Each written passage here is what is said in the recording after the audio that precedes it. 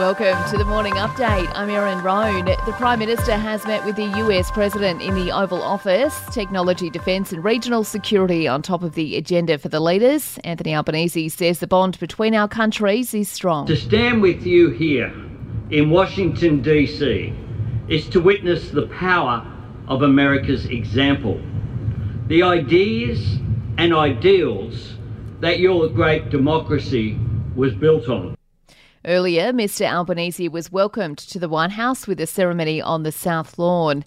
Federal police have swooped, arresting 7 people accused of running a money laundering syndicate in plain sight. More than 300 officers raided properties across Melbourne, Sydney, Brisbane, Adelaide and Perth, seizing $50 million worth of luxury cars and property. The syndicate is accused of helping criminals launder almost $230 million over the past 3 years alone.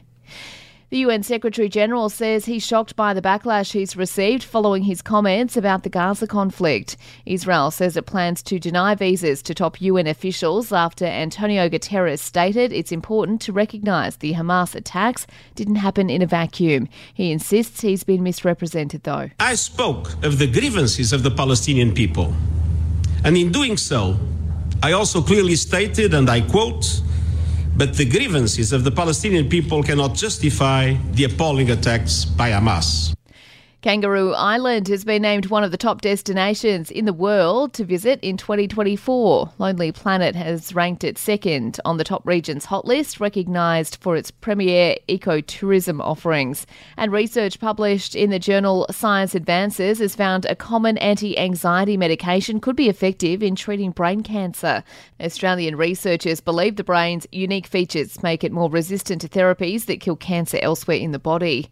Sport and entertainment is up next. Australia has thumped the Netherlands by 309 runs at the Men's One Day World Cup. Glenn Maxwell named Player of the Match, smashing the fastest century in the tournament's history.